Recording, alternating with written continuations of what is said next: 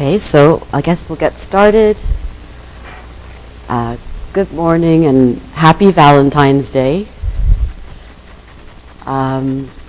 Today we're going to do a quick review of some of the stuff that we did last time, and then I think what you're all probably waiting for is some midterm review. So I'm going to give you a list of topics that you should really focus on for the midterm, and also give you just some hints and sort of some helpful ways that will hopefully help you to study, because everybody studies differently and what works for you may not work for another person, so feel free to take the advice with a grain of salt. Just to remind you, the midterm is after we come back from reading week, which starts I think on Saturday or something like that. So it's reading week next week, no classes, and when we come back on Wednesday, February 28th, here in this classroom, we have the midterm at 8:30 to 10:30 a.m. So it's going to be 2 hours long, and it will be approximately 70 multiple choice questions. So you'll have the full 2 hours to take your time and look through those questions.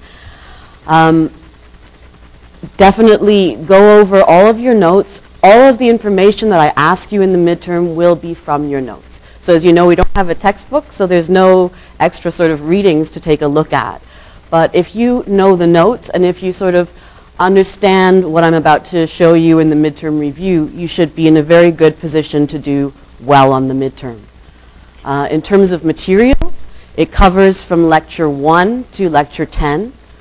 So lecture 1 including all the material up to lecture 10, which takes us just to the very start of dyes. And we're talking about a little bit about dyes. So we're going to see that today.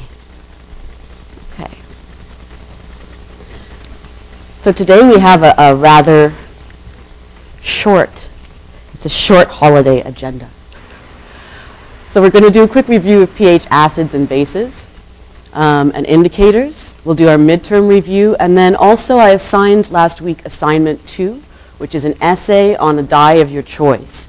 In that essay you'll have to write about the chemistry of the dye and the historical context of the dye, how it was discovered, how it's used, and hopefully some things that will be, of special interest to you, including potential spin-off science that resulted due to the discovery of this dye and the usage of this dye. So I will put up assignment 2 again. I posted, I think on the weekend, on Sunday night, I posted the written instructions for assignment 2, so if you have any questions about assignment 2, you'll have an opportunity to ask me. And as always, if you have a question about something, if something is unclear, please feel free to put up your hand, sort of jump in and ask your question. In terms of the new material today, there's not going to be a ton of new material because we'll really be focused on the midterm review. But this little bit of material that we do is going to be now on paints. So we're still in the chemistry part of the course, and we're moving beyond dyes now to paints, which also have a lot of interesting interesting stories about them, interesting science about them, and we'll see some of that today with an introduction to paints. And we'll also talk a little bit about alchemy, which we'll get into that in a second, but the idea of alchemy and early alchemist works really ended up being sort of the progenitor of modern chemistry and a lot of sciences. So we'll talk about this a little bit in relation to paint and in relation to color.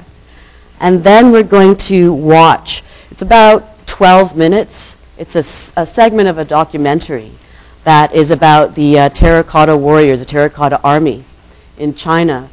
And some of the things that are being discovered continuously, even now, about this incredible army. Basically, it's a necropolis of statues that was put to be with the emperor in his tomb. And we're still discovering a lot about it. And one of the things we're discovering quite a lot about is the colors and the pigments that they used to actually paint the terracotta warriors. We now have an idea of what they would have looked like. And there is a really surprising characteristic in one of those paints which kind of has blown everyone away, and you'll see what that is later on.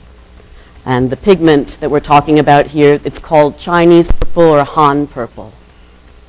So we'll talk about Han purple soon. Okay, so let's quickly start with iClicker, just to refresh your memory from last session. We talked about acids, bases, indicators, and we gave a few basic characteristics of how you may be able to tell if something is acidic or something is basic. So if you remember, white, or it really looks more yellow, grape juice is something acidic than or as red grape juice.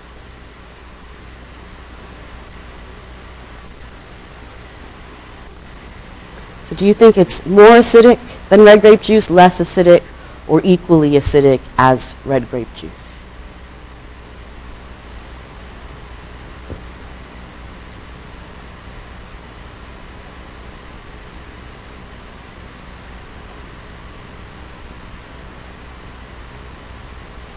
I'm not actually drinking red grape juice. This is one of those colored water things, which probably is actually a pH indicator. But we'll see. Okay, so I'll give it a couple more seconds.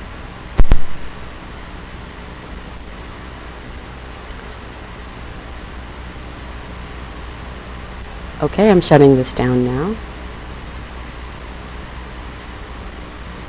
And the answer for this one is the white or the yellow grape juice is less acidic. Always remember that red tends to give you a more acidic color. Blue tends to correspond to a more alkaline or basic color. So when you see something particularly red in nature, it's usually a sign of acidity.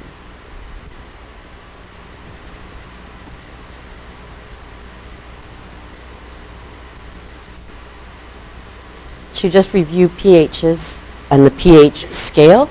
pH stands for potential hydrogen, and we're talking about sort of what happens to a solution as it becomes ionic, as it becomes more or less charged. Potential hydrogen, you think of that as sort of a positive, but the pH scale typically goes from 0, which means very, very acidic at 0, to 14, which is extremely alkaline or basic.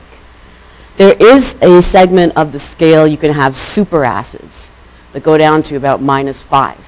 But in most of our daily life, thank goodness, we don't encounter a lot of superacids in sort of modern day-to-day interactions. So this 0 to 14 scale is more than adequate enough for us.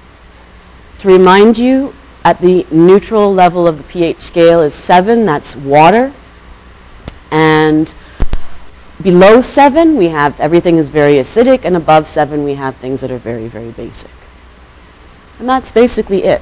But when we're talking about pH, what we're talking about is a measure of the ability of the molecules in whatever solution we're talking about, be it, water or some sort of solvent, to either accept, that means a base, become more base-like, or donate protons. Previously, when we talked about chemical interactions, we talked a lot about electrons. We talked about how electrons bond either covalently or ionically. In the terms of pH, we're talking about a positive charge. We're talking about a proton accepting or giving away a proton. And it's actually easy to remember that with the P in pH. So P is proton.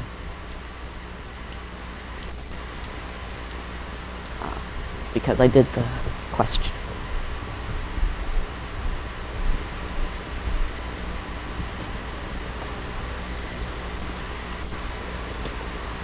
So the next question is an indicator, something, to show how acidic or basic a solution is.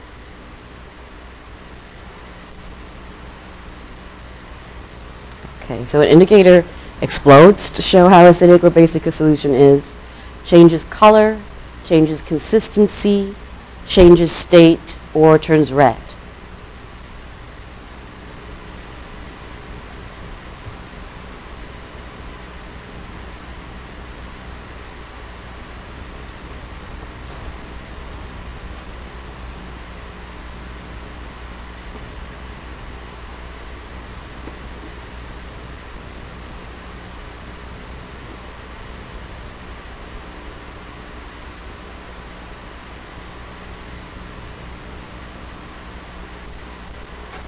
Okay, I think everybody is pretty much in. So for this one, an indicator, as its name would imply, basically changes color to show, oh, I have to stop, to show how acidic or basic a solution is. We had a video last time where we showed different types of indicators. The common one you would have used probably in a high school lab would be the litmus paper, red and blue litmus paper. That's a good indicator, but the paper itself doesn't tell you how acidic or how basic a solution is, doesn't give you a number.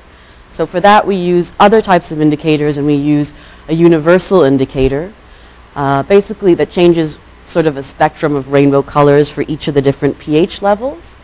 And then there are also other indicators like phenolphthalein that is magenta, that turns increasingly magenta as something gets increasingly basic.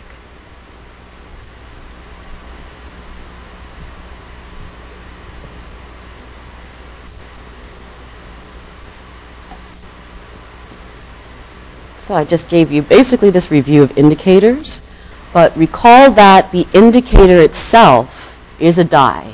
It's a weak dye that has weak acids that basically turn one color if their acidic properties are revealed, and also form a different color in a conjugated sort of base form.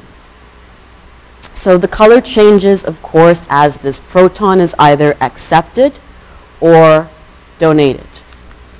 And losing or gaining the proton changes the structure of the molecule, and that basically affects the pH of the solution. It also, when you pH change, you have a perceivable change in color. If you recall a video last time we had with dyeing with natural dyes, the young lady in the video said always, you know, you can be very careful with when you're dyeing what you wash out the remainders of the dye with, because that can obviously change the color if there's a reaction with the pH level. So that sends me to my next couple of questions. But before we get directly to that one, recalling dyes for a moment. As chemical compounds, generally all dyes are inherently what? And we're talking about dyes here, not pigments.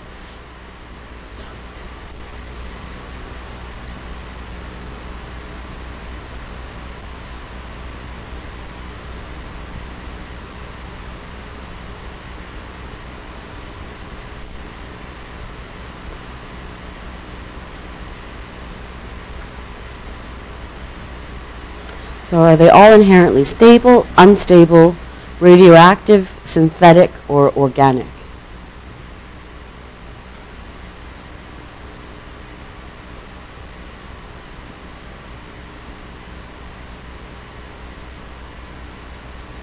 And remember, when you're doing the multiple choice questions, I do try, when writing the multiple choice questions, I try to make them as clear as possible. I am not trying to trick you or mislead you, but sometimes something may be in my head and it doesn't come out as clearly as it is meant to. So when you're reading your multiple choice questions, always remember that you want to select the best possible answer. There may be others that are sort of slightly true, but you want the best and the most relevant to what we've been talking about in the course. So for this, I'm going to stop this now. The answer is unstable. So dyes are inherently unstable, and I see some of you said synthetic, which actually makes some sense because we talked about different dyes and what kinds of dyes we use today in society, and they tend to be the synthetic inorganic ones because those are the easiest to mass produce. But in this question, again, this is an example of best wording. Dyes are inherently, as chemical compounds, they're inherently unstable, and that is what gives the dye its color-giving property. Something that is unstable when it reacts with the fabric or whatever material it's dyeing has a reaction, and we'll see this later with redox reactions, which are something called reduction and oxidation reactions, where as soon as the dye molecules, as soon as the dye permeates the fabric or the material, a reaction occurs, a lot of sophisticated reaction occurs to make the dye stabilize. And that's why we say a dye takes to a material, because what's happening is chemically, the dye is switching from being unstable to being stable, it's locked, and the color is permanently infused into that surface.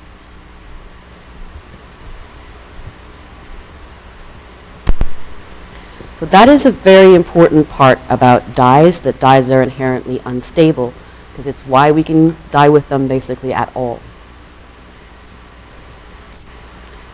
And this is the question I was getting at earlier. So after dyeing, it is important to rinse the material in a pH something soap.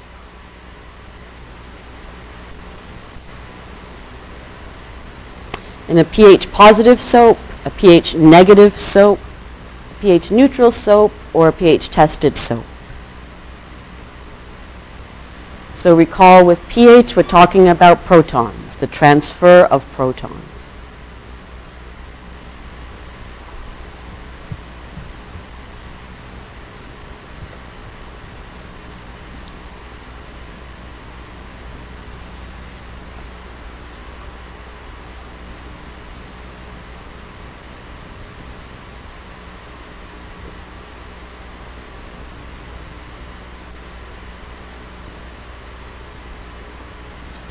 Okay, so I think looks like most of us have answered,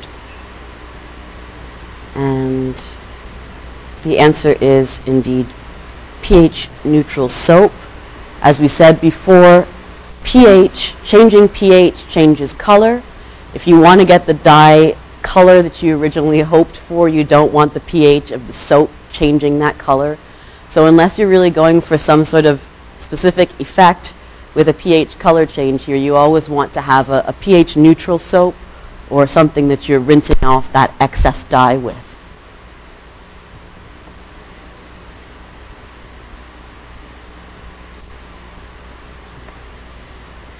And this is one of the last questions here.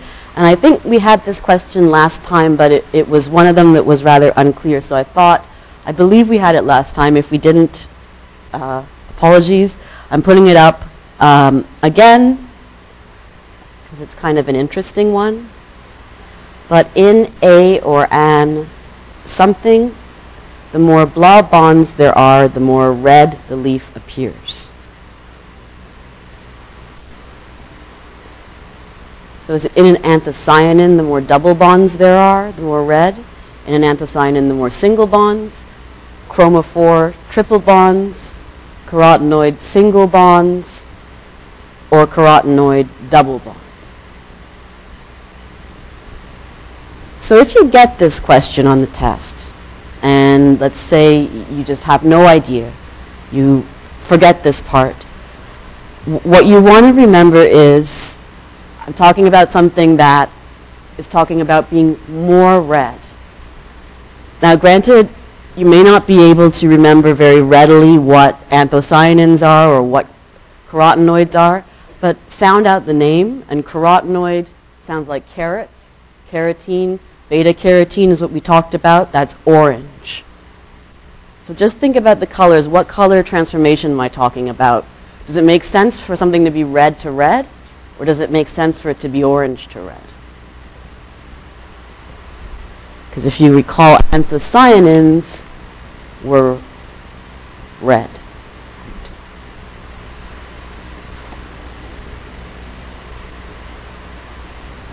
Okay. So I'm going to stop. And for this answer, what I was looking for is E. So in a carotenoid, which was that orange substance, the more double bonds there are, like beta carotene, the more double bonds in an orange, originally carotenoid, the more red the substance turns.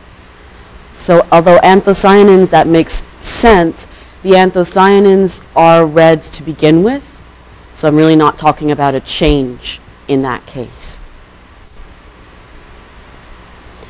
And if you go look back at that slide with beta-carotene, it was showing you sort of the single and double bond alternating structure that formed the chromophore or color-giving part of the molecule. So of course, I'm not going to ask you to draw or identify what is what in chemical diagrams. I will not ask you, is this particular atom singly, doubly, or conjugated bonded to this? But when you're studying to understand, remember, because we're trying to understand color here, the key is not to be a chemistry course, but the important thing to concentrate on is the chromophore in all of these compounds that we're talking about. So in beta-carotene, it's this sort of long tail of single and double bonds. In dyes, we talked about benzene with a ring of hydrogens, basically, and hydrocarbons. So, and in for photosynthesis with chlorophyll, we talked about one compound sort of stabilizing the center of that ring. So these are just the overview things that you want to keep in mind when studying.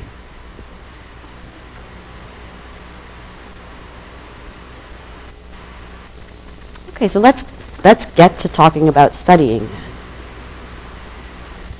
This is going to be a multiple choice exam, which some of you may be happy about and some of you may be not so happy about.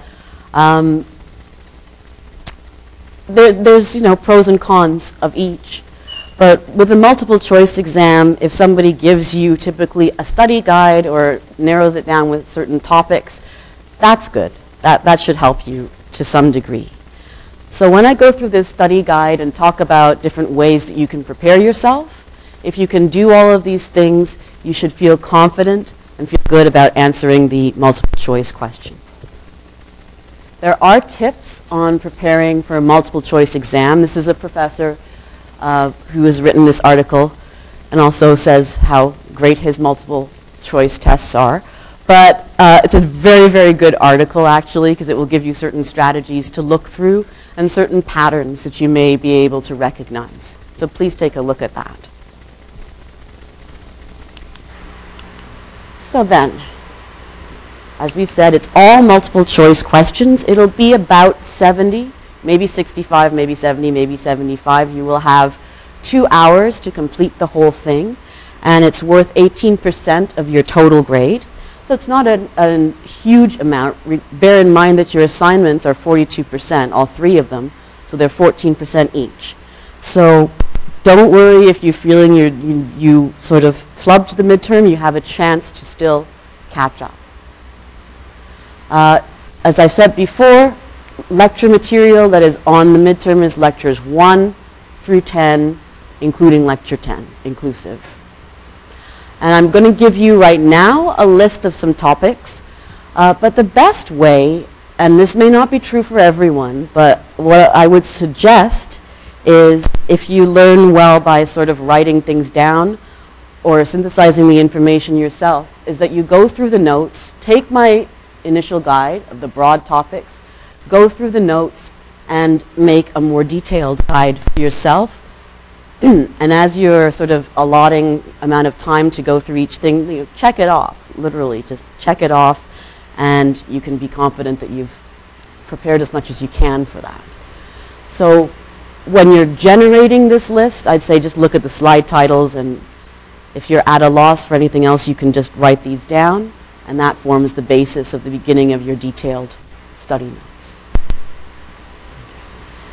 And we know that one of the earliest slides I put up was saying how this course is going to be, it's a combination of a couple things, physics, physiology, chemistry. We're coming now a little bit more to the art part and the history part. So that's not in your midterm, but just group things. Always see the sort of broad structure of things. When you're going to study, if you know one area for you is more challenging than another one, then do that one first, I would suggest. Okay, so here are the core topics. There are a lot. but we'll go through this. So it's not, hopefully it's legible from the back. We've done a lot so far. It is a double speed course, so the pace is quite a bit faster than the other course. But the main things are, light and color. We started with our definition of color. We talked about light. We talked about photons. And then we talked about additive and subtractive color mixing. And then after we talked about this and the color wheel and color combinations, we went on to the eye and the brain and how humans perceive color. So you want to review the structure of the eye, which were the mechanics, the optics for capturing the light, and then the brain. And I think probably, because it is rather a confusing thing, is the opponent process. So I think probably a lot of you will want to review the opponent process, which is how our brain interprets the colors, pretty well. And we can do some of that if there is sort of a desire to do so. Later on, the chemistry part of it was more just definitions, properties of pigments, properties of dyes. So all of this, electronic, vibrational, rotational energy levels in molecules, types of molecular structures, etc. So you can go through this list at your, sort of in your own time. But what I would suggest when going through this list is, and this is the part where I say, if you can do all of this, you'll be very well prepared to answer multiple choice questions. So when synthesizing your notes, break it down into little chunks. I would say do definitions, then test yourself with sort of explanation questions, descriptions of how actual diagrams work. See if you can provide some examples that were given in the slides, because those were pretty specific. And also sketches and diagrams, especially in assignment 1, we had all of the spectral reflectance curve sketches. Obviously, it's a multiple choice test, so you will not be sketching, but you may be asked to answer something about a spectral reflectance curve or identify a color, let's say, from a spectral reflectance curve.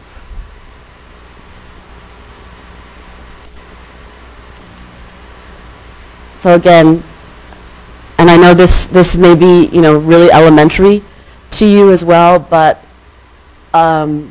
people have been asking sort of how I would recommend studying, and I know it is quite of a big chunk of material. So hopefully this may be a little bit helpful to break things down. Just make sure you get your definitions straight. So there's a couple key terms that we've talked about. We talked about light, color, electromagnetic radiation, EM waves, the EM spectrum, electromagnetic that is, and photons. Hue value saturation for how we describe a color. Tint, tone, shade, again about aspects of different colors. Color appearance, light fastness, transparency, specific gravity, tint strength, particle size. Does anybody remember what that is? Yes. Exactly, yeah. So characteristics of a pigment. And then later on we got into sort of molecular structure with chemistry, so atom, electron, proton, neutron, all of this stuff, molecules. And then to see if you actually understand all of this, ask yourself, what's the difference between such and such? It actually crystallizes it in your head, even if you think you know it. When you put yourself on the spot to answer that question, it may not seem as simple as it first appears. These three in the middle, as you've said correctly, these are all properties. So another thing you can do is any kind of major definition we've talked about, synthesize a list for yourself of all the properties of those things. How do we talk about them? So for the first two, it's how we talk about color. And for the second one, it's how we talk about pigments. Okay, so those are the properties. Also, I've sort of interjected, there are a number of really key personalities that have basically furthered our knowledge and understanding of color. So I have put a lot of them in the notes. I did give you some information. Some of it was a little more like colorful, personal. I'm not going to test you on their personal lives or anything like that. So don't worry about where they were born, et cetera, et cetera, et cetera. Exactly when they lived from. So dates like that I will not test you on, as long as you have an understanding of the basic contribution they made to color science and whereabouts that contribution fit in the timeline of events coming to our modern knowledge of color today. So examples of some people that you should know, certainly at least be familiar with, and be able to think of maybe one thing that they have contributed, are all of these guys. Okay. So some of them you'll notice, so Newton, Eaton, von Goethe, or Goethe, those three basically, we had experimentum crucis with Newton. Eaton was the color wheel, and Goethe also did his research on the color wheel and added magenta to the color wheel. So these people were really about describing color. Max Planck, Young, Helmholtz, and Clerk Maxwell, those were the physicists who came in to really decode color and light, and how also the eye functioned as a receptor, or as a camera, basically, to get light. And all of these people contributed to tricolor theory, which was understanding that basically we have rods and cones. The cones are color receptors, see in 3 colors, red, green, and blue, so that's the tricolor. And as human beings, this is how we perceive and detect light. Going beyond that, Herring discovered or proposed, and it was later sort of verified, the opponent process, which went beyond just how the receptors function, beyond how the cones function, and talked about how the brain takes that signal and compares it to 4 different colors. So that's the tetrachromatic perception of things: yellow, green, red, and blue. And then another example there, Perkin. Perkin is one of our recent additions.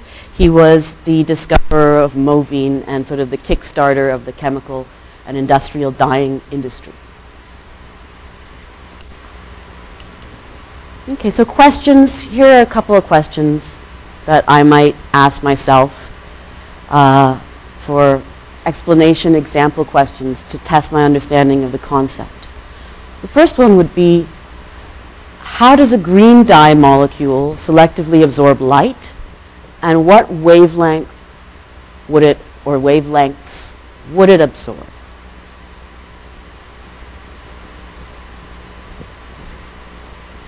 Does anybody want to venture a guess? Okay. So we talked about, about with molecules, that what's happening is light is basically projected onto the surface, and some of the wavelengths are absorbed and some of them are reflected to our eye, and that's what we see. So in terms of a green dye molecule, it will selectively absorb all the light. Sorry about that. That's a new one. My phone ringing. Okay. So basically what's happening is the green dye will absorb all the light other than green. So the wavelengths that it absorbs is the blue wavelengths and the red wavelengths. Everything other than green, it reflects the green, therefore we see the green. 3 different differences between rods and cones. That is directly from one of your slides. Just think about how, for that one, how do rods and cones send the signals to the brain? How are they wired up? We talked a lot about connections and about imagining these things like electrical circuits. Do rods and cones each have basically one wire directly to the brain for one connection? Does anybody remember if rods are like that? Four different, yeah. They have, the rods can be assigned in groups. A group of rods, all the signals together are collected in parallel, basically, and then transmitted to the brain. So several photons are detected by rods. The signals from several rods are summed up and sent in one message to the brain, whereas in cones, for each red, green, and blue cone, each one has a direct channel, essentially. Why does having 3 types of cones allow us to see in color?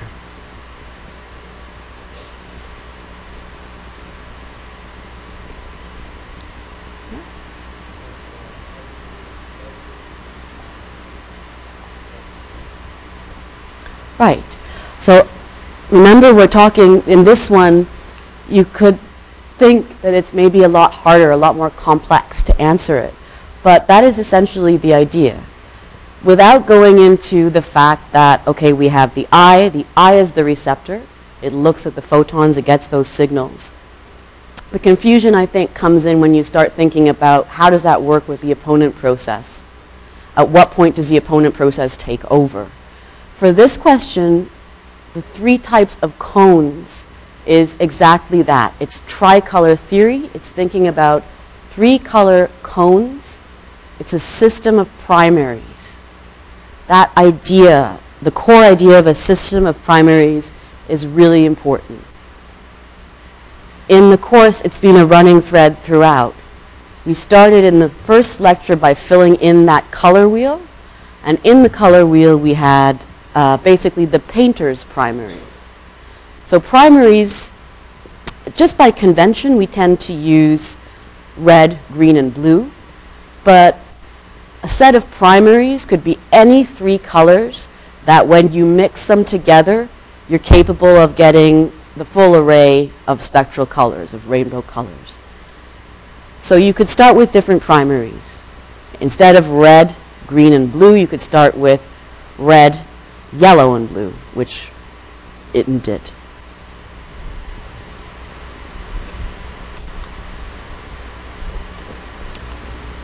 Okay, so some more questions. Subtractive and additive mixing process. We talked about these a lot, and we also showed some graphs and how things combined based on the curves. So when thinking, obviously, as the name implies, about additive mixtures, what you're doing is you have spectral reflectance curves of 2 colors. You are adding those together, and so that the sum is essentially the sum tracing out the overall shape of those 2 spectral curves added together. When you have subtractive mixing, you're taking away the color. So again, it is those pieces of the color that don't line up, they form a deficit, you're taking pieces away. So it's the equivalent of subtracting 2 graphs, one from the other. And remember, for this kind of mixing, additive gives you white, all colors mixed together to give you white, and subtractive gives you black. That's the absence of color. So we could go further into detail with this, but I'm going to leave you to sort of look at that on your own and just remember, think of as well, there was one specific image which I had shown in slides, and it was a combination of 3 colors. It was the 3 primaries. It was kind of like this Venn diagram or something like that, showing you all the 3 primaries, and where they all mixed for additive mixture was white. You can do the same thing with subtractive mixtures, but remember your color base in terms of printing, and often printing was CMYK. We called this RGB. We had red, say red, green, blue. That's additive. And then the subtractive, instead of red, green, blue, we had their opposites, or their complements, which were CMY. Cyan, magenta, yellow, And then for good measure, because black is not really a color, it's the absence of all light, we add black. So K. K for black, because it gets confusing with two B's for blue. And that is the color system that you, a lot of the time, you'll see, if you sort of do image editing, or you'll often see the convert RGB to CMYK. This is all that it's doing. It's taking something that was an additive mixture and trying to recombine it and get the same kind of colors as a subtractive mixture.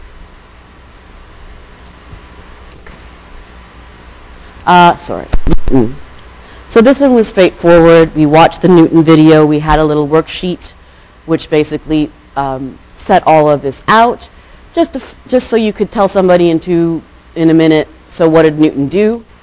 Well, this is basically what he did. He sent light through an aperture or a hole. It split up or dispersed into the colors of the rainbow.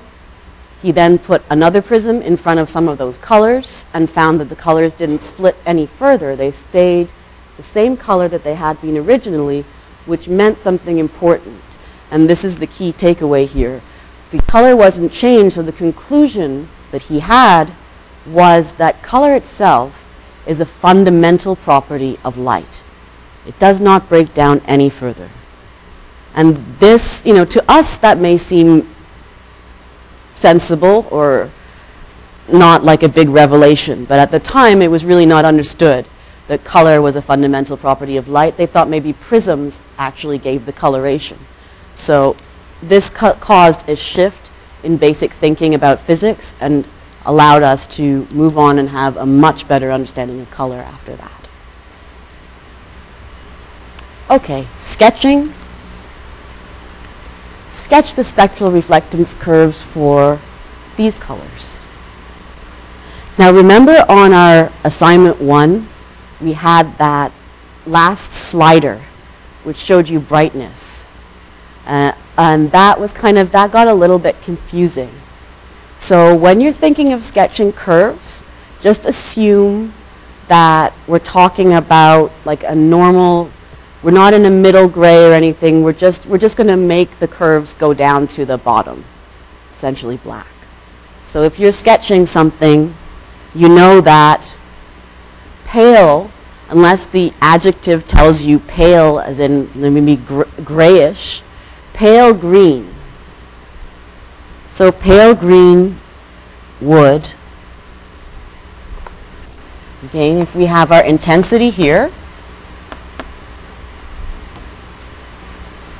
and we have our colors, so we have blue, green, red, from 400 nanometers to 700. Okay, we're talking about green. So where would we expect the peak to be? In nanometers, roughly, what would you expect the peak to be? Assignment 1, memories coming back, yes. Yeah, like, so green, usually like a standard green is about 550. So it's 550. Okay, so let's just talk about a standard green. Let's say it was really, really green, really pure green. You'd get something that kind of looks like a peak in the green. But we're talking about a pale, excuse me, a pale green. Now remember in our intensity that black is at the bottom. So the way you draw something that's completely black, it would just be a line across this. And the way you draw something that's completely white, also at the 100% intensity would just be a line like this. So let's say you have this pale green, it's close to white, it's like 75% white. A pale green then would be something that goes at the 75% mark, and basically instead of connecting down here, starts here, does the peak, and comes back down to the 75. So that would be your pale green. So you can try those other ones. Middle gray, that's pretty simple, right? That would be 50% gray. Would it have a curve? Or would it be a line? Line. Okay, yeah, it would be a line. Okay. All right. This one, I just wanted to touch really briefly. So I've said sketch the reflectance curves for yellow and red. Now we're talking about a subtractively mixed color in this case. So if we had curves for yellow and red, first we have to think about what yellow is. And yellow is typically the combination of red and green, right? So our yellow is going to be somewhere around here. So what you'd have is a spectrum that's kind of biased toward this end of it. So what happens when you, let's say the yellow peak was, let's say it was like this.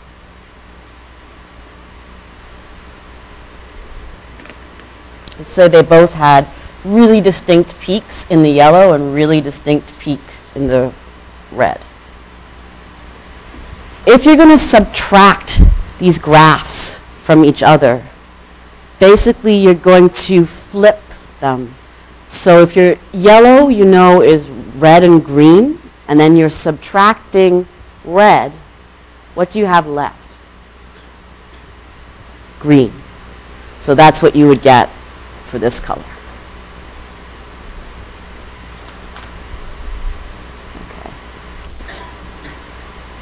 This looks quite complicated, but it actually is sort of a neater version, rehash of something that we did cover in lecture.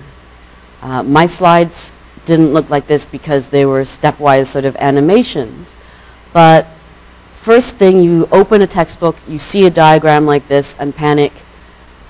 It's a good idea. Ask yourself, first of all, look at the diagram and what do you think it's trying to explain? What's the concept behind this diagram?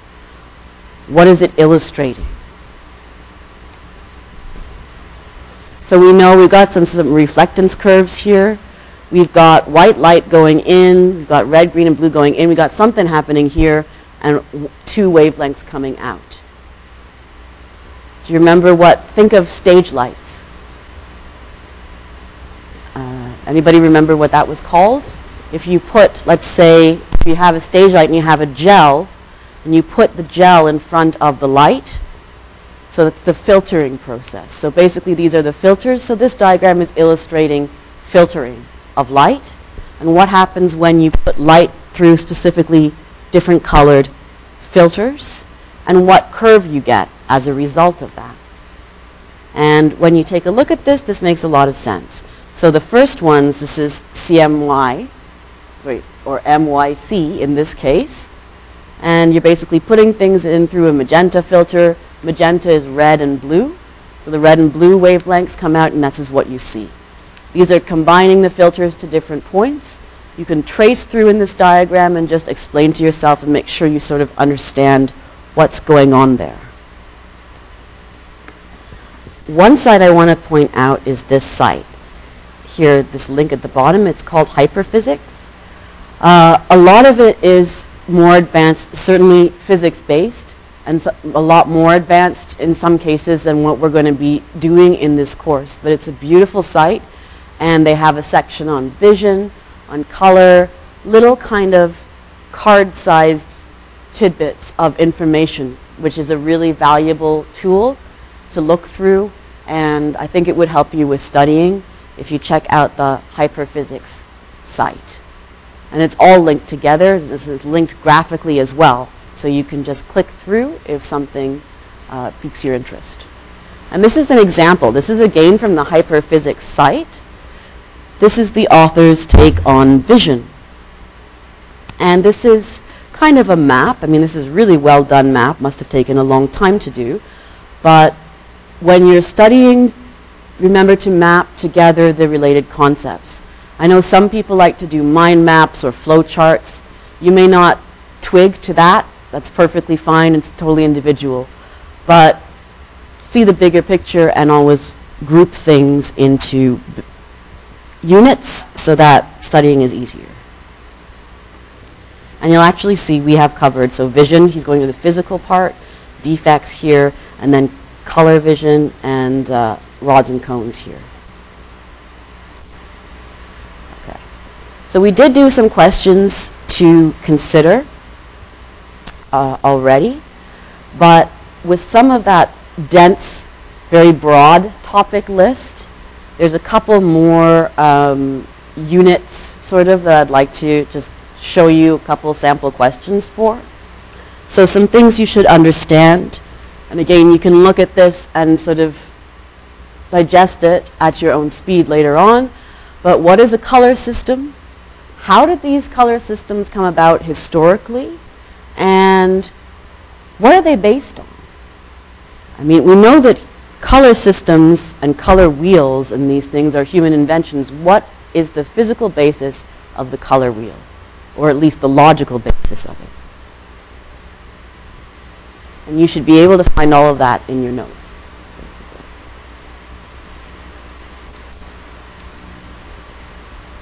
Now getting into the chemistry of color questions. Very simple sort of definition questions. What are chemical bonds? Why do molecules bond? Go back to your definitions, get a definition of covalent and ionic bonds, get a definition of conjugated bonds. What are the different types of bonds, and what are their properties? What's actually happening in them? And more importantly than just doing an organic chemistry course, how does this bonding structure affect color?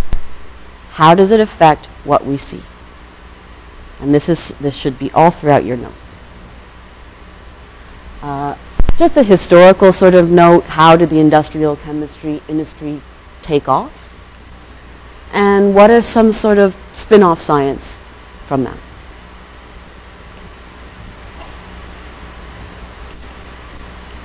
Okay, chemistry questions. We talked a lot about molecules, and one of the really important things were these ideas of energy states of molecules. The molecules have 3 types of energy states, and you can affect them differently by putting different amounts of energy into the system. So you have the electronic, vibrational, and rotational energy states. Electronic is the exchange of electrons. That takes the most energy to change. Vibrational, which is kind of the springiness between the atoms, takes the second most energy to change, so middle energy. And then the rotational, which is the molecules, essentially the atoms of the molecules rotating around this common axis, takes the least amount of energy to change. And you may remember this by thinking of a common household device, which are microwaves. They change the rotational energy of the molecules and they heat up the food because it's mainly water, and the water molecules are rotating. Okay. Bond structures, again, examples, you have porphyrins, you have conjugated bonds, ionic bonds, covalent bonds, all in the notes here. Name some specific examples. Well, 2 we talked about, which we did a question on today, beta-carotene, and then chlorophyll, which gives green to plants. Getting on to pigments then, what are pigments? What are their 6 basic properties? Remember that we had light and color. Those had 3 each. Pigments have 6. And how did these properties affect how the color is in the pigments? And how do these pigments actually differ from dyes? Okay, so let's do a question.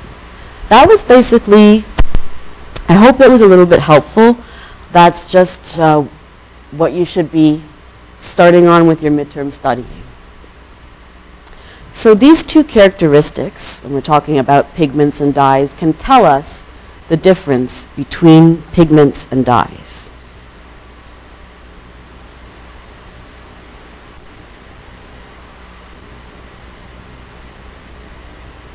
Okay, is it latency and transparency, viscosity and affinity, solubility and viscosity, affinity and solubility, or light fastness and alkalinity?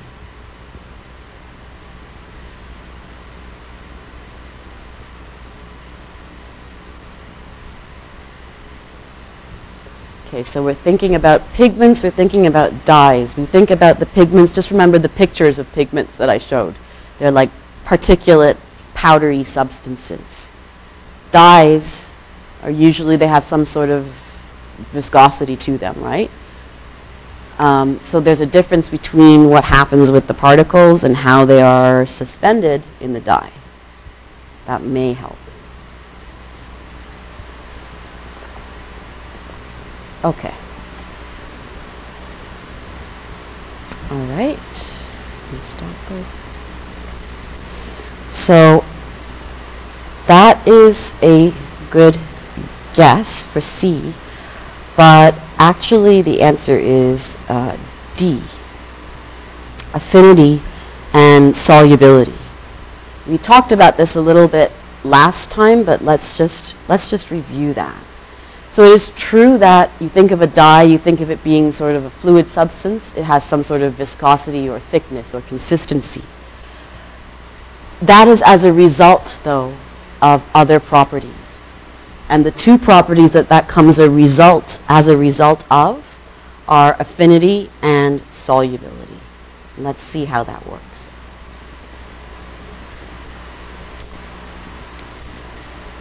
So with dyes and pigments, there's really the two distinctions, and those are the solubility and the affinity. You can think of solubility, S, solubility is, okay, so solubility is how something dissolves in a solvent, whereas affinity is how well it sticks to the fibers. So pigments, these fine particulate matter, they are not soluble. If you recall early on, one of the characteristics of pigments was particle size, and also another one called specific gravity. So you have particles of a certain size for each pigment, and it's better for all of them to be a uniform size, but it tends to be that they're distributed over a range of sizes, which can have a number of effects on the color, like splotchiness and things not taking properly. The specific gravity is the measure of if the pigment sinks or floats or is suspended in the water. So the difference with the pigments is they don't dissolve in something like water. Dyes do. They're soluble. You can put them into things and they dissolve. The pigments, particles are actually much smaller than the water molecules, and so there's no interaction there. Affinity is how the substance forms bonds with the chemical fibers. And that's like, it's sticking power, essentially. Pigments don't have affinity to the surface. They essentially stay on top of the surface.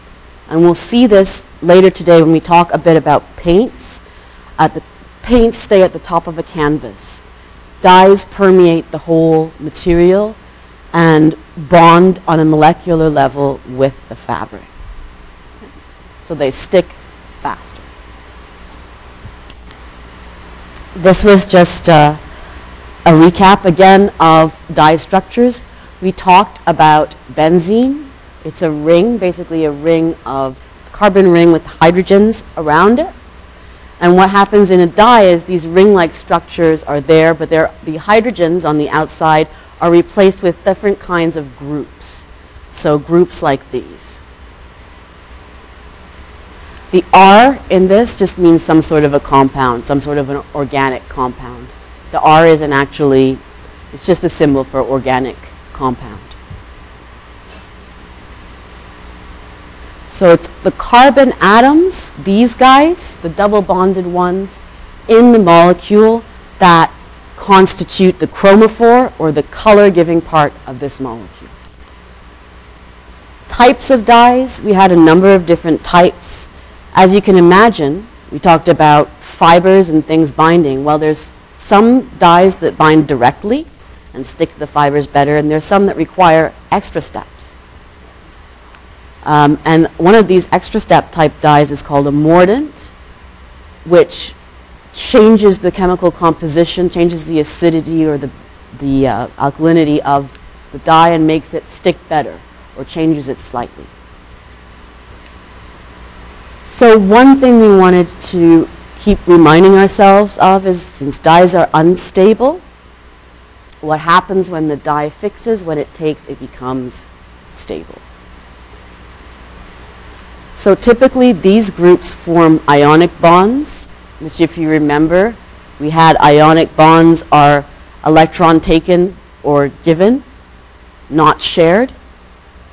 So these typically form ionic bonds with the surfaces that they color. These do not ionize, they get dissolved in the material like food dyes. You may remember this from last time. So a lake. A lake is what?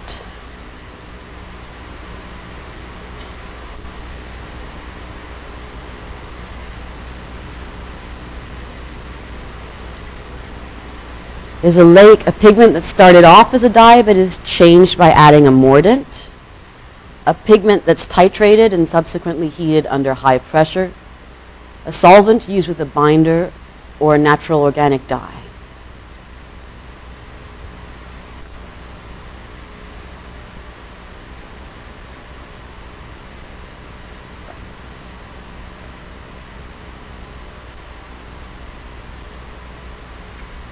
Okay.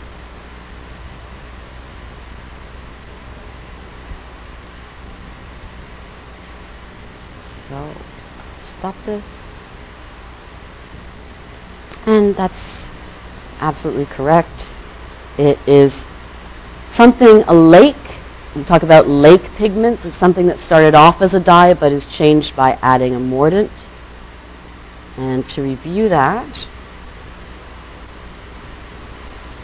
I'll bring back this particular slide. So the lake pigments, they started as a dye. Remember we talked about azo dyes, which is a unique group of dyes that come from organic compounds. And a fixing agent, or something to make things stick better, or a mordant of basically metallic salt. We said in ancient times they used calcium chalk or bones. Now we use metallic salts.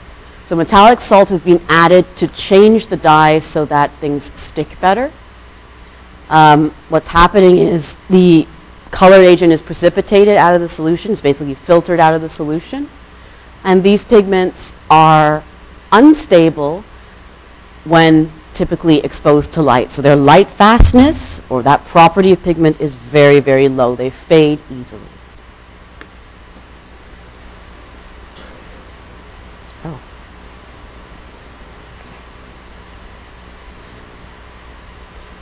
For the reason that they're called unstable, they're often called fugitive. Let's do this one, and then we'll take a break. But with respect to the midterm, in terms of the course material thus far, what would you say the best, sort of the most applicable answer for you is in this here? So do you feel, obviously you're going to need to study the material, but do you feel comfortable with the content in general? Would you like a review on opponent processing, or a review on chemistry of color and dyeing, or a review on light, photons, and physics of color, or actually a review of a topic that I didn't mention? What would be most helpful to you?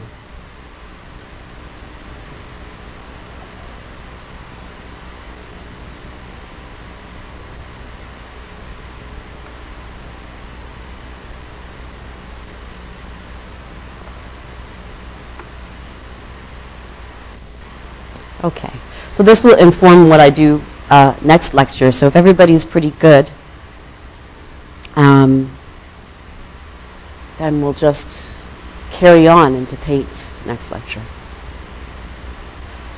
Okay, it looks like everybody's pretty good. That's nice. I'm glad. I want you to do well. I do not, I do want you to do well, so that's good. Okay, great. So we'll stop that. And the dye essay, we can talk about that when we come back from the break. So what I will do is stop the recording now. It's 9 10:40. So how about we come back for 10 o'clock?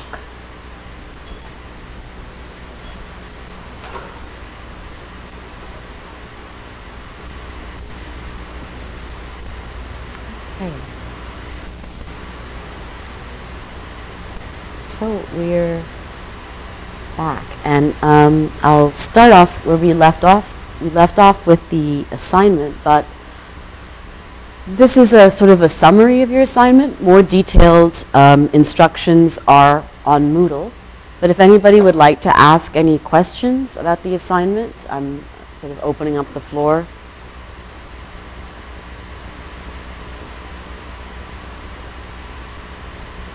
Okay, is it pretty clear? So it's going to be 4 or 5 pages, and the real core of this essay is, there'll be a lot of interesting things that you can talk about, but what your TAs will be looking for in the marking is really the how it's made kind of thing. What is the chemical story behind this dye? What produces it? Why did people even look for that? And what does it do, and how does it bind with whatever fabric you're using it on? I'll show you some diagrams a little later today where you may get some idea as to the kind of things you want to talk about. So I guess I'll sort of move on. You're welcome to email me with questions as well about the assignment. Any last, sort of going once, going twice, last question about assignment 2? Anyone?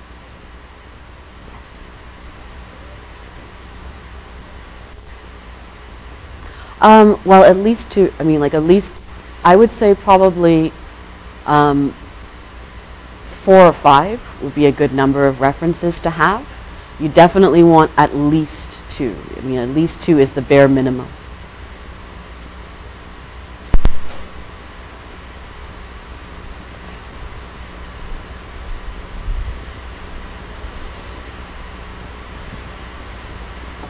Okay.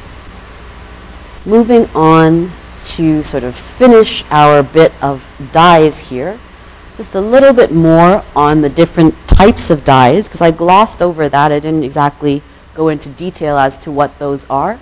But there are a number of different types of dyes. Direct dyes is one of them. That's the easiest to use, where you have essentially the dye molecules bonding directly with the fabric, sticking well, high affinity, and basically this is a direct dye. You also have a dispersed dye where the colorant is basically not soluble in water, but it suspends. If you think about things like soap, you see those soapy films in water. The colorant is suspended in the water but still distributed throughout of it. It can partially directly attach to some of the fabric in these cases.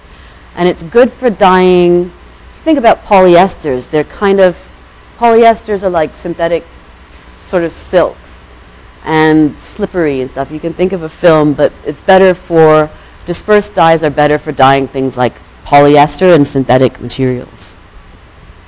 Okay, what else? Fiber reactive dyes, as the name suggests, they basically react chemically, and they form, instead of most of the dyes we talked about were forming either an ionic bond or dissolving in the substance, fiber reactive dyes react very specially to the fiber that you're mixing them with and form covalent bonds, so sharing electron bonds, and they make this permanent bond through a complex series of chemical reactions.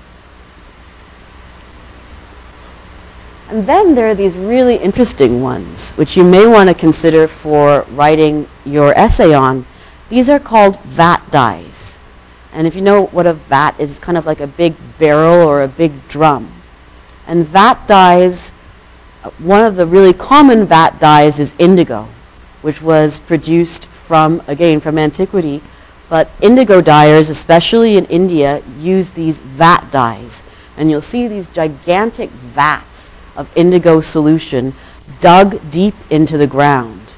And the reason they're actually dug into the ground is because of what happens with the chemical reaction of the dye. It's something called a redox reaction. And when you get oxygen, sort of basically it's how after the dye substance is immersed in the dye and you expose it to the air or to the oxygen causes a chemical reaction that makes the dye fix or become permanent.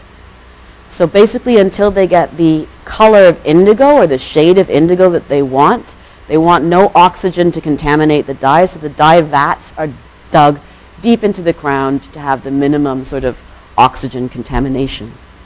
We'll see an example of this. Redox reactions are the thing that drive this. This stands for, the redox stands for reduction and oxidization. This is a whole other chemistry topic, which sort of the scope of this is a little bit beyond the course, and you don't have to worry about balancing redox reactions. But what is important to take away is that a redox reaction talks about, again, an exchange of electrons. One compound or one molecule gains the electrons, which is actually reduction, and one gives up electrons, which is oxidization. If that doesn't make sense to you, think about what electrons are. Remember, we talked about electronegativity, and we said electrons have negative charges. So when you gain an electron, you become more and more negative. That has sort of the reduction. This is why it's called reduction. You're gaining electrons. It's more negativity, so it's reduced. The oxidization gives away the electrons and is becoming more positive. So this is just losing and gaining of electrons. And if my explanation didn't quite make sense to you, there's a really easy mnemonic that you can use to remember which is which. And that mnemonic is oil rig. So oxidization, O-I-L, it loses. So oil, oxidation, it loses. And rig, R, reduction, it gains. Electrons is what we're talking about. So without going into the rules for redox reaction, because you can go through the periodic table, you have a number of rules to follow and how you balance redox reactions. Let's just keep in mind that these redox reactions gain or lose an electron, and things like oxidization, when you have dyes exposed to air, exposed to sunlight, somehow changed in another way, you get these redox reaction, and that changes the ultimate color you're left with. And here's an example. So I talked about a vat dye of indigo, and it's not quite legible. Don't worry about the legibility, because you will not be asked to reproduce this. But this is an example of the redox reaction that occurs in indigo dye. So on one side, you have basically a form of indigo, which is the blue form of indigo. On the other side, you have indigo with a leuco base. It's like a whiter, greener, yellowier form of indigo. And these two forms of indigo interact. One gets reduced, one is oxidized, and a color results from that. So what this is showing you here is this basically is one of these indigo dyes. As you get successively dipping the dye more and getting more and more of that oxidization reduction reaction, the color changes. So going from very, very yellowy white to very blue. It comes from the Indigofera plant, and the leuco indigo, as we said, is the yellow one. The blue is the insoluble indigo, or the indigo that's bonded. And this is what's happening with the exposure to oxygen. So as I've said, the vats are dug deep to avoid the oxygen contamination before the dye actually sets. And this is actually what it looks like. If you were to sort of imagine it on a molecular level, what you're seeing here is sort of the outer solution of the dye. The dye molecules are in this solution. You dip the fabric into the solution, which has a very clear structure. The dye molecules come into, when this is a vat dye, let's say, when the fabric is placed into the vat, the dye molecules infiltrate this fabric sample and become placed at various places in the structure of the fabric. Then basically what happens is when you lift it out and you have exposure to air, these molecules become more and more bound. They're less able to move. And when you finally lift it out completely, expose it to air and sunlight, the molecules set and they're fixed in place in the dye itself. And this is how this whole process works.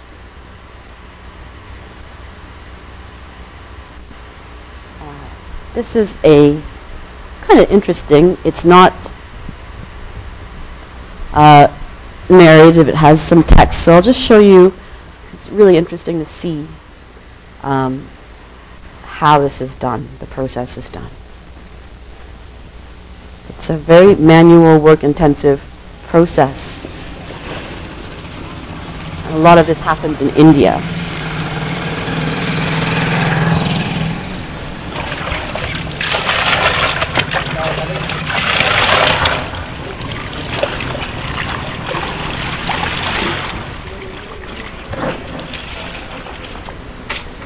So with any dye, usually you want your material to be wet. It distributes the particles more evenly.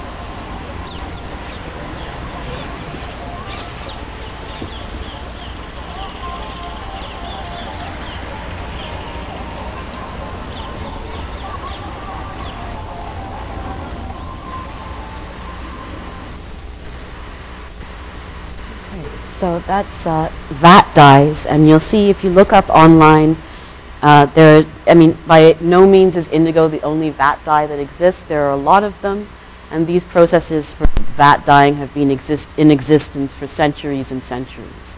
So there is a lot to write about on vat dyes. And that, for now, ends our dye section. So we're going to talk about, we're just going to do a very quick intro to paints. But the body of the paint stuff will be coming on Friday, including some interesting applications of that. So what we want to think about with paint, what makes it different from a dye, which was actually one of the questions during the break, remember that the paint, I'm talking about affinity and solubility, paint is not, it does not dissolve, it floats, it stays on top of the surface. It doesn't have that molecular bonding at the very microscopic level to the fabric like dyes do.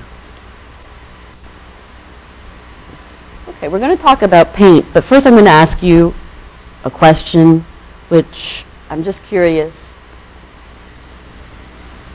what you think here. So what is alchemy?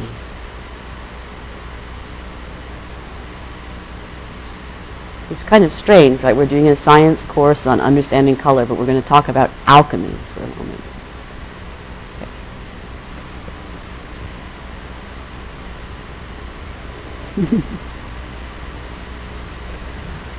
Okay.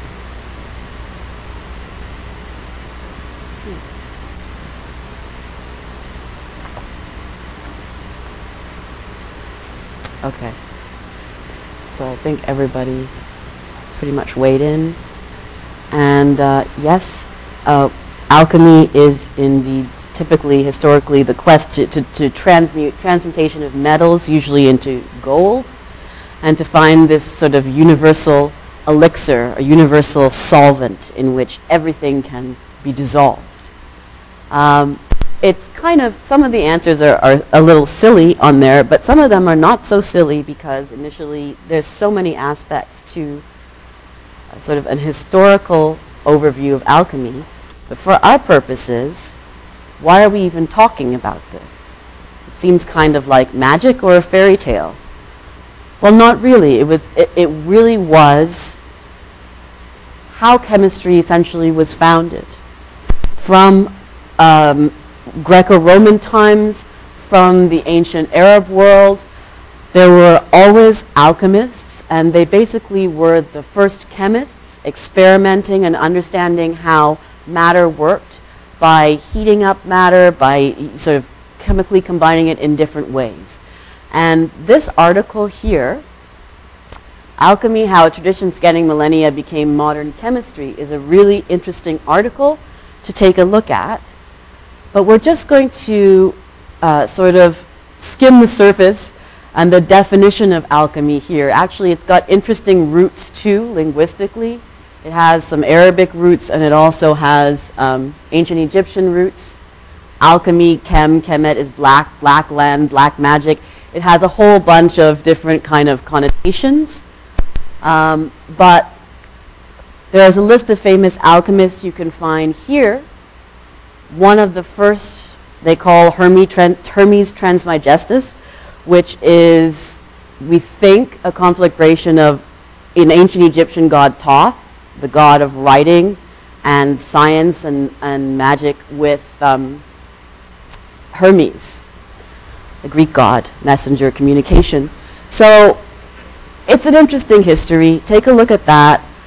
One of the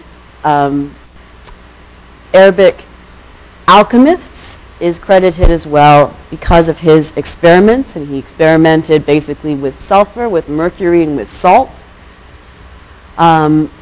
He's credited sort of as our sort of forefather of chemistry. Here are some of our alchemical symbols. And how does this react to paint? Well, we'll be talking about using different kinds of compounds and molecular substances and metals as well in paints. So basically, the perfect mixture, an alchemist's dream was achieving this perfect mixture of these elements, which were sulfur, salt, and mercury. A perfect sort of balanced mixture of sulfur and mercury should give us this universal elixir. Well, we didn't get a universal elixir. What we did get were some really interesting paints. When you mix together these kinds of items, and you'll see that with the Chinese purple, the Han purple, which actually has some startling sort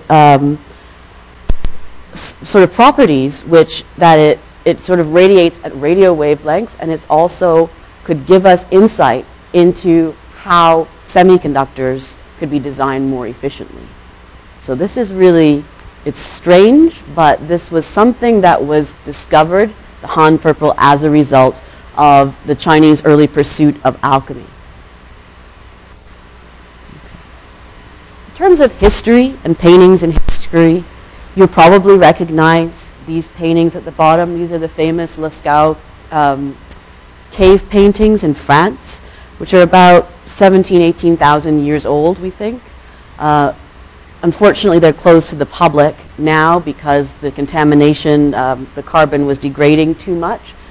But they do have a replica, you can visit it. And there's a video you can take a look to see all of these beautiful pigments, these deep sort of red ochres and dark black carbon pigments that people at the time were using to paint their natural world. So there's a lot of oxen, and these are huge. These are like 15, this particular animal, that's an oxen I think, is really long. It's like 15 feet long. They're huge, gigantic paintings. So with doing things like grinding up substances, grinding up rocks, minerals, insects, we have a number of pigments. But the alchemists started to do something differently, which was the heating of matter and the combining of matter in different ways. And this gave us a number of different things, including this Han purple, and also Egyptian blue and Egyptian faience. You've probably seen some really beautiful Egyptian faience. Faience you think of as pottery with a sort of a glaze. But Egyptians got this beautiful sort of blue color. They combined copper with sand at high temperatures and sort of ground it up. And this is what faience, giving us this beautiful blue color, is. And again, this was very much in the pursuit of understanding science and alchemy and how substances combined. So there are many different types of paint. For those of you who are artists or even hobbyists, you will have known you can buy oil paints, you can buy acrylic paints. In the Renaissance and sort of medieval, they had tempera-based. You can still buy tempera-based paints, but tempera-based is egg tempera, so the egg yolk was used as a binding agent in the paints. For a lot of the beautiful Renaissance masterpieces, that is what you see as the binding agent for the pigment particles, these egg yolk paintings. Encaustic is a curious kind of paint that is a wax-based paint. You actually have to heat it up to apply it. And watercolors, of course, are just sort of essentially water-soluble dyes that if you've tried to paint with watercolors, I personally find it really, really hard. It doesn't give you the control that an oil gives. They run all over the place. And that, again, you can think of that as the way that it reacts. The pigments do not like reacting with water and don't react with water very well. So we'll talk about all of these next time, and we'll give some examples and go into looking at some pieces of art that were done using each of these different paint media. But first, let's look at how paints are actually made. Currently, this is.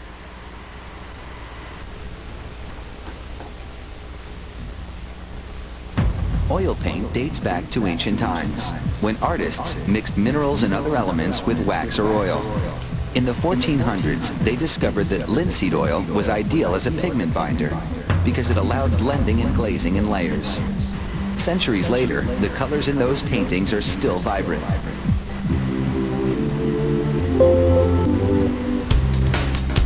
Today, many oil paint pigments still come from natural sources, though most are synthetically made. Factories buy both types of pigments in powdered form to make their paints. Cuttlefish ink yields brown pigment. Lead produces a specific yellow, and mercury ore makes red. In the past, pigments have also come from stones, tree bark, plant gum, ground up glass, and even arsenic. This company's research laboratory spends about 2 years developing a color recipe. A chemist mixes specific amounts of linseed oil and pigment into a machine called an automatic Mueller.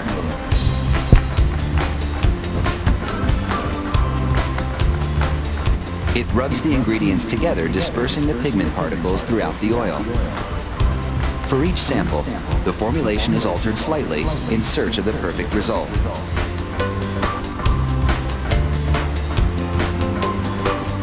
The research team compares the resulting colors and selects the best one. To produce a color on a large scale, workers start by pumping a specified amount of linseed oil into a mixer. Then they add the precise amount of pigment. Most colors are made with just one pigment. The precise mixing time and speed depends on the kind of pigment formulation being created. Next, the mixture is spooned into a mill. 3 dispersion rollers rub the ingredients, separating pigment particles and coating them in oil. The recipe specifies how much pressure the rollers apply, how fast they turn, and how long they work the mixture. Milling can take hours or even days, depending on the texture of the pigment. The Quality Control Lab takes samples from each batch coming off the mill and subjects them to a series of tests. Technicians scrutinize paint from both sides of the mill to ensure the mixture is being processed evenly.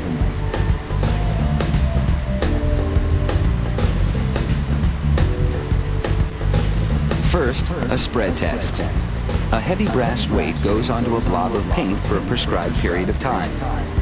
Then, inspectors evaluate the volume of color and measure the distance it spread. If it doesn't spread far enough, it needs more milling. Next, a dispersion test.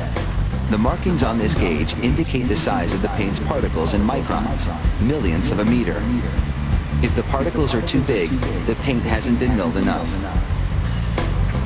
Finally, inspectors time how long it takes the paint to dry to the touch. Each color has a specified drying time, ranging from 2 days to 2 weeks.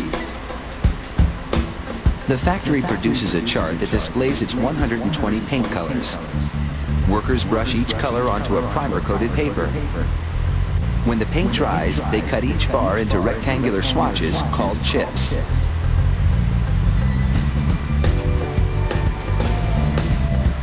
The chart is assembled using this mounting machine.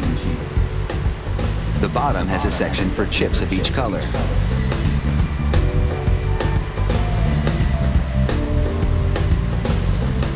And the top contains a cardboard chart coated in glue. As the machine closes, each chip aligns perfectly with its designated spot on the chart.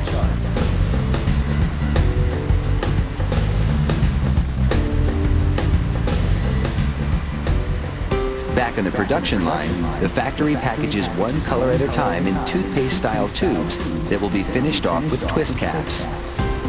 Once the labels go on, the tubes make their way to the filling machine. There, the tubes have their tops screwed on.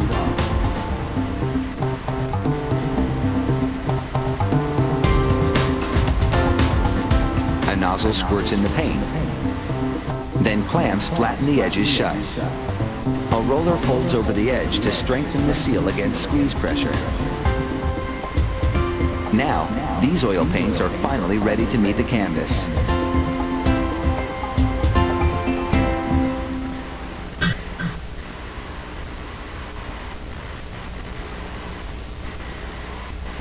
That's a quick overview of basically how oil paints are made now.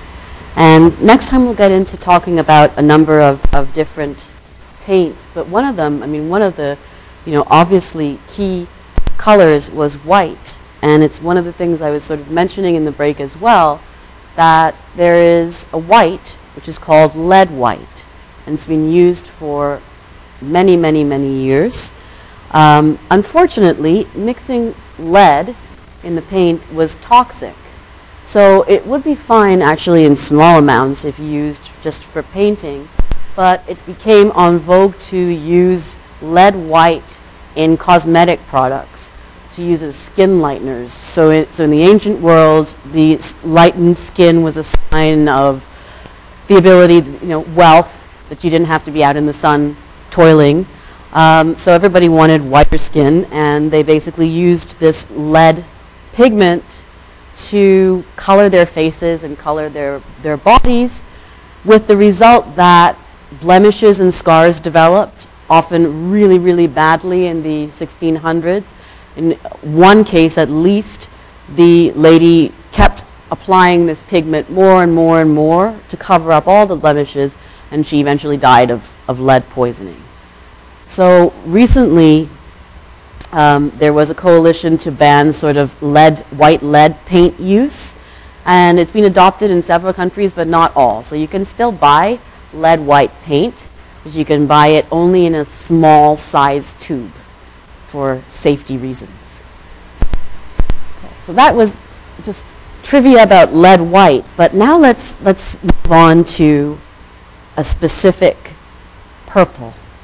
Another kind of a rich purple that we're going to talk about. And this is the Han purple, or the Chinese purple that I alluded to earlier. You may be familiar, probably you are familiar with the terracotta warriors.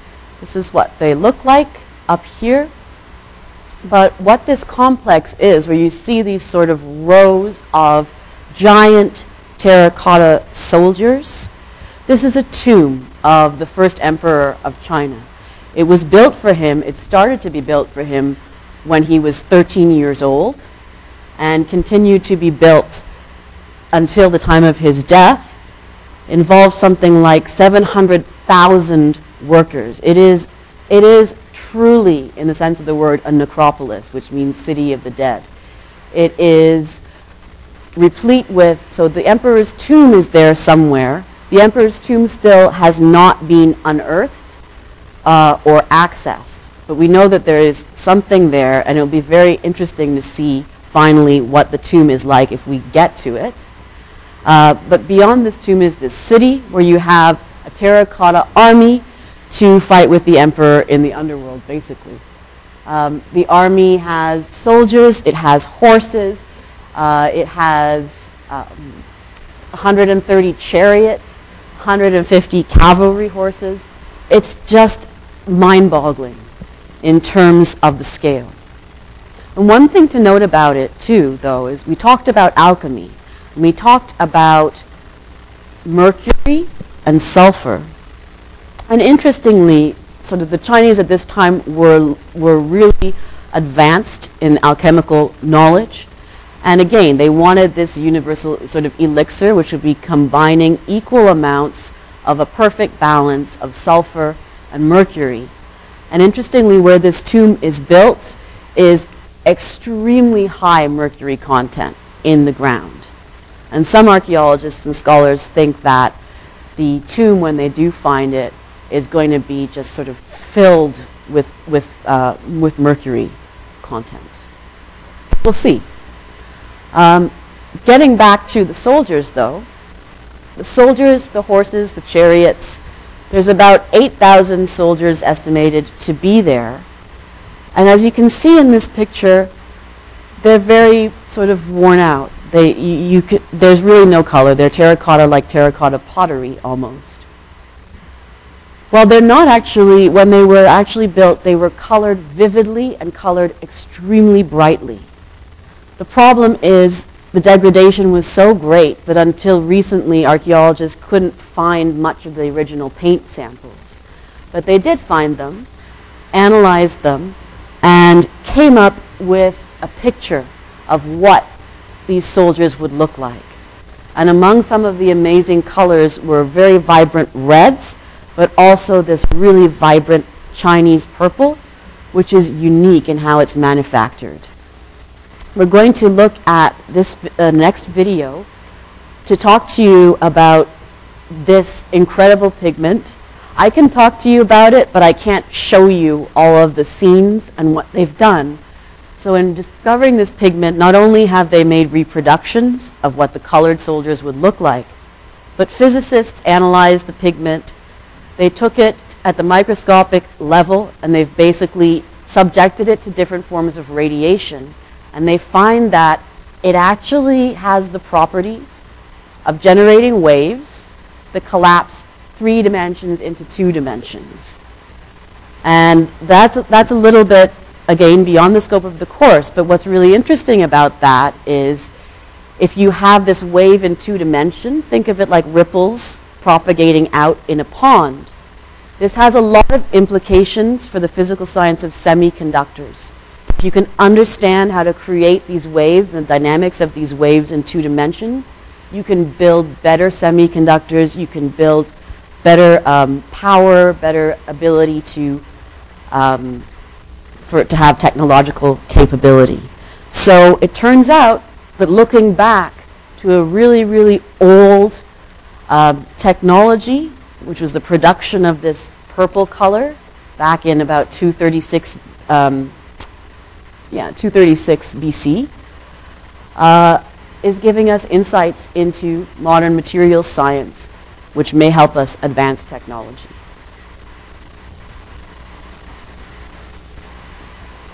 So here is the video. Again, it's about 12, 14 minutes or so, but I hope you will find it interesting.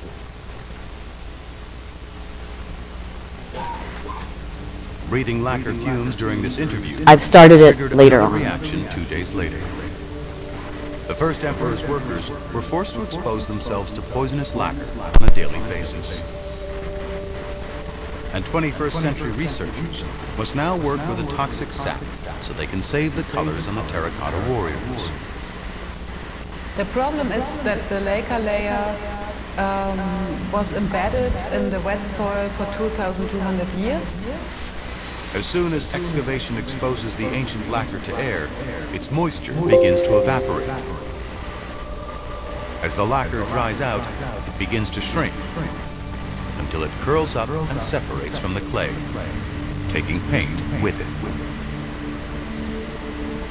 Finally, the lacquer layers just flake off in tiny flakes, and then there's no chance to bring them back to the terracotta. The only solution is to keep the lacquer moist so that it will stay attached to the terracotta. Its water must be replaced by something that won't evaporate. One group of German scientists has tried coating warrior fragments with a plastic used to seal underground water pipes. Then bombarding the plastic with electron beams from a particle accelerator, which evaporates the water and bonds the plastic to the lacquer. But that can't be done by archaeologists in the field, who may have only minutes to save a painted warrior. We hope that we will find a method that is simple and cheap, easy to apply during the excavation, and that helps to preserve the lacquer layers in the first moment.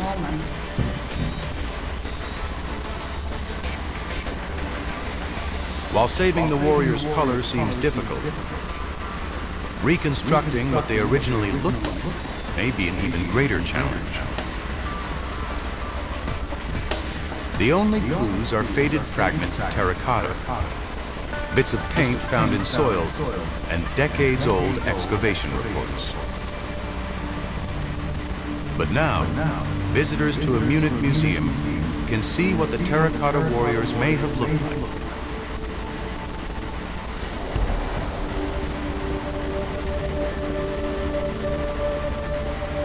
After years of painstaking research, Katharina Bleinsdorf and her colleagues have painted 2 warrior replicas as they believe they looked when they were finished more than 2,000 years ago.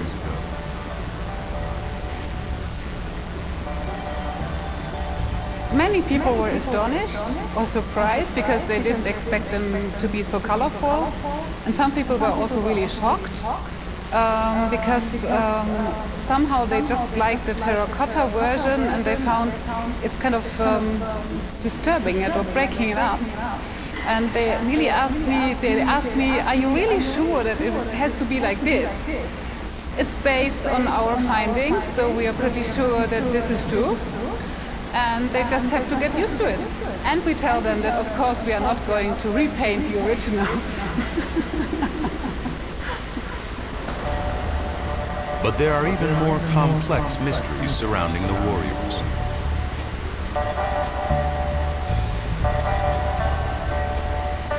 When they analyzed surviving color fragments, conservation experts made an unexpected discovery.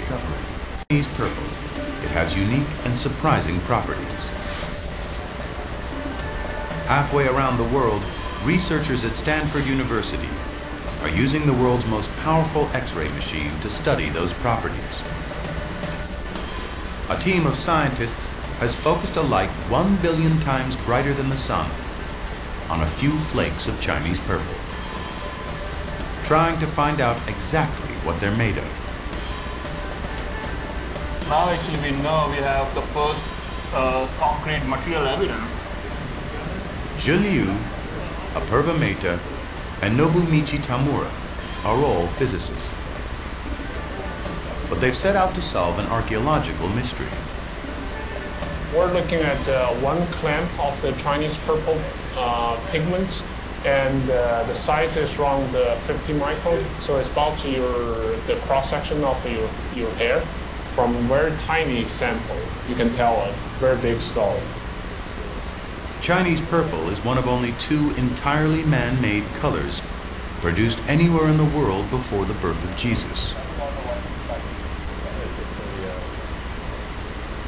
The other was Egyptian blue, created by chemists working for the pharaohs thousands of miles from China, and centuries before the Silk Road opened up trade between China and the West. People speculate there's a technology transfer from Egypt to China because of similarity between those 2 materials, which is really significant in terms of technology development and the communication between 2 civilizations. Stanford's powerful X-ray machine confirmed that Chinese purple and Egyptian blue shared all the same ingredients, with 2 exceptions. Egyptian blue contains calcium, while Chinese purple has barium in it. And the Chinese also added something the Egyptians never used: lead oxide. Indicates that the Chinese really actually invented the Chinese purple completely independently from the Egyptian. There was no technology transfers at all here. And that told us that the technology they used for forming this material was very unique. If it wasn't brought from Egypt, that means the Chinese created the pigment using their own methods.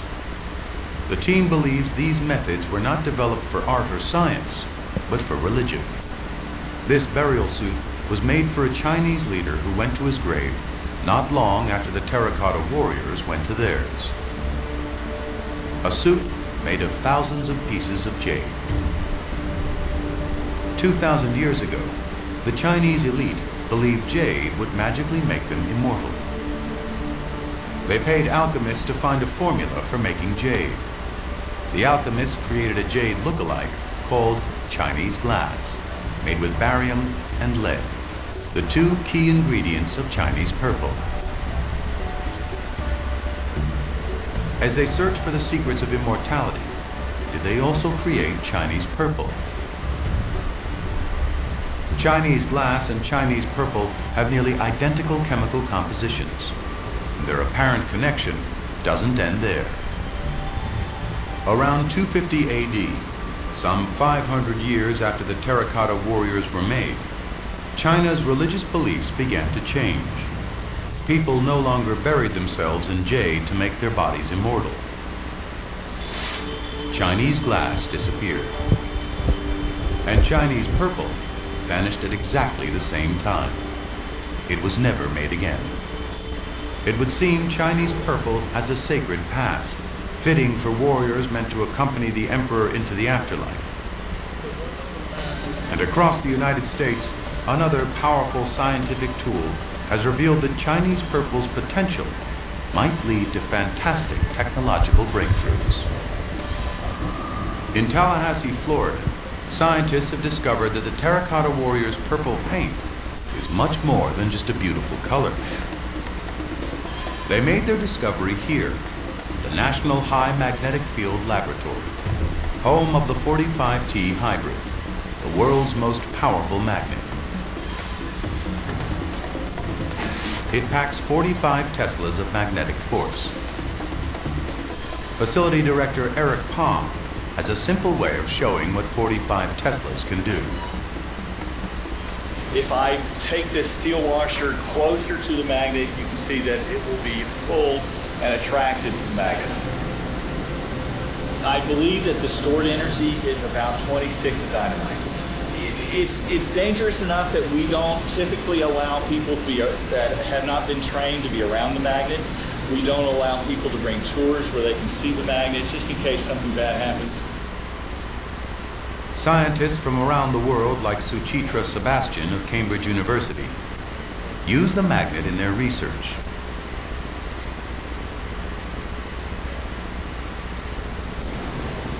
Load just about any material on Earth into this magnet's core, and then pump in liquid helium to cool it down to hundreds of degrees below zero. The 45T hybrid's power will force the material to reveal its hidden physical properties. In 2006, Suchitra Sebastian and Neil Harrison put a few flakes of Chinese purple into the magnet's core and saw something astonishing. Inside the magnet, the molecules of Chinese purple became a single magnetic wave, a unique state in the world of quantum physics. The team dropped the temperature even further, and the magnetic wave lost its third dimension, separating into individual two-dimensional planes. Well, when I first saw this, I guess we were just in disbelief. It was a complete surprise. I mean, it was a totally new type of discovery. A discovery that might change the world, because studying shifts from 3 dimensions down to 2 could help make better superconductors. And better superconductors could mean more efficient magnetic trains, lower electricity bills, and faster computers. It's incredible to think that this material that's been around for more than 2,000 years, that was initially discovered and in fact created by Chinese chemists and has been on this terracotta army for 2,000 years. It's incredible to think that we've revisited this material, something that's a fundamental advance in our understanding in our 21st century knowledge of physics, and that's just mind-blowing. And there may still be other mysteries concealed within this ancient army. More than 2,000 years ago, the Terracotta Warriors were an emperor's vision and a brilliant technological achievement. Today, scientists are revealing just how brilliant that achievement was, and searching for other mysteries hidden within these ancient masterpieces.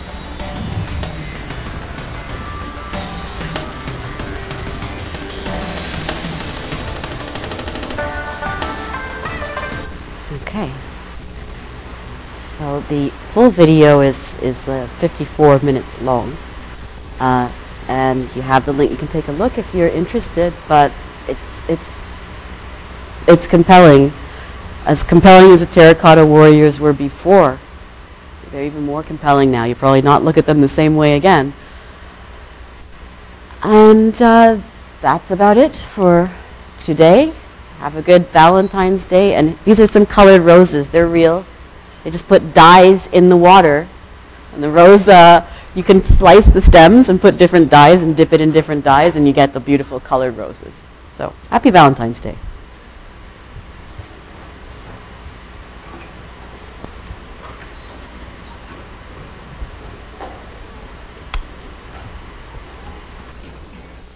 Hi.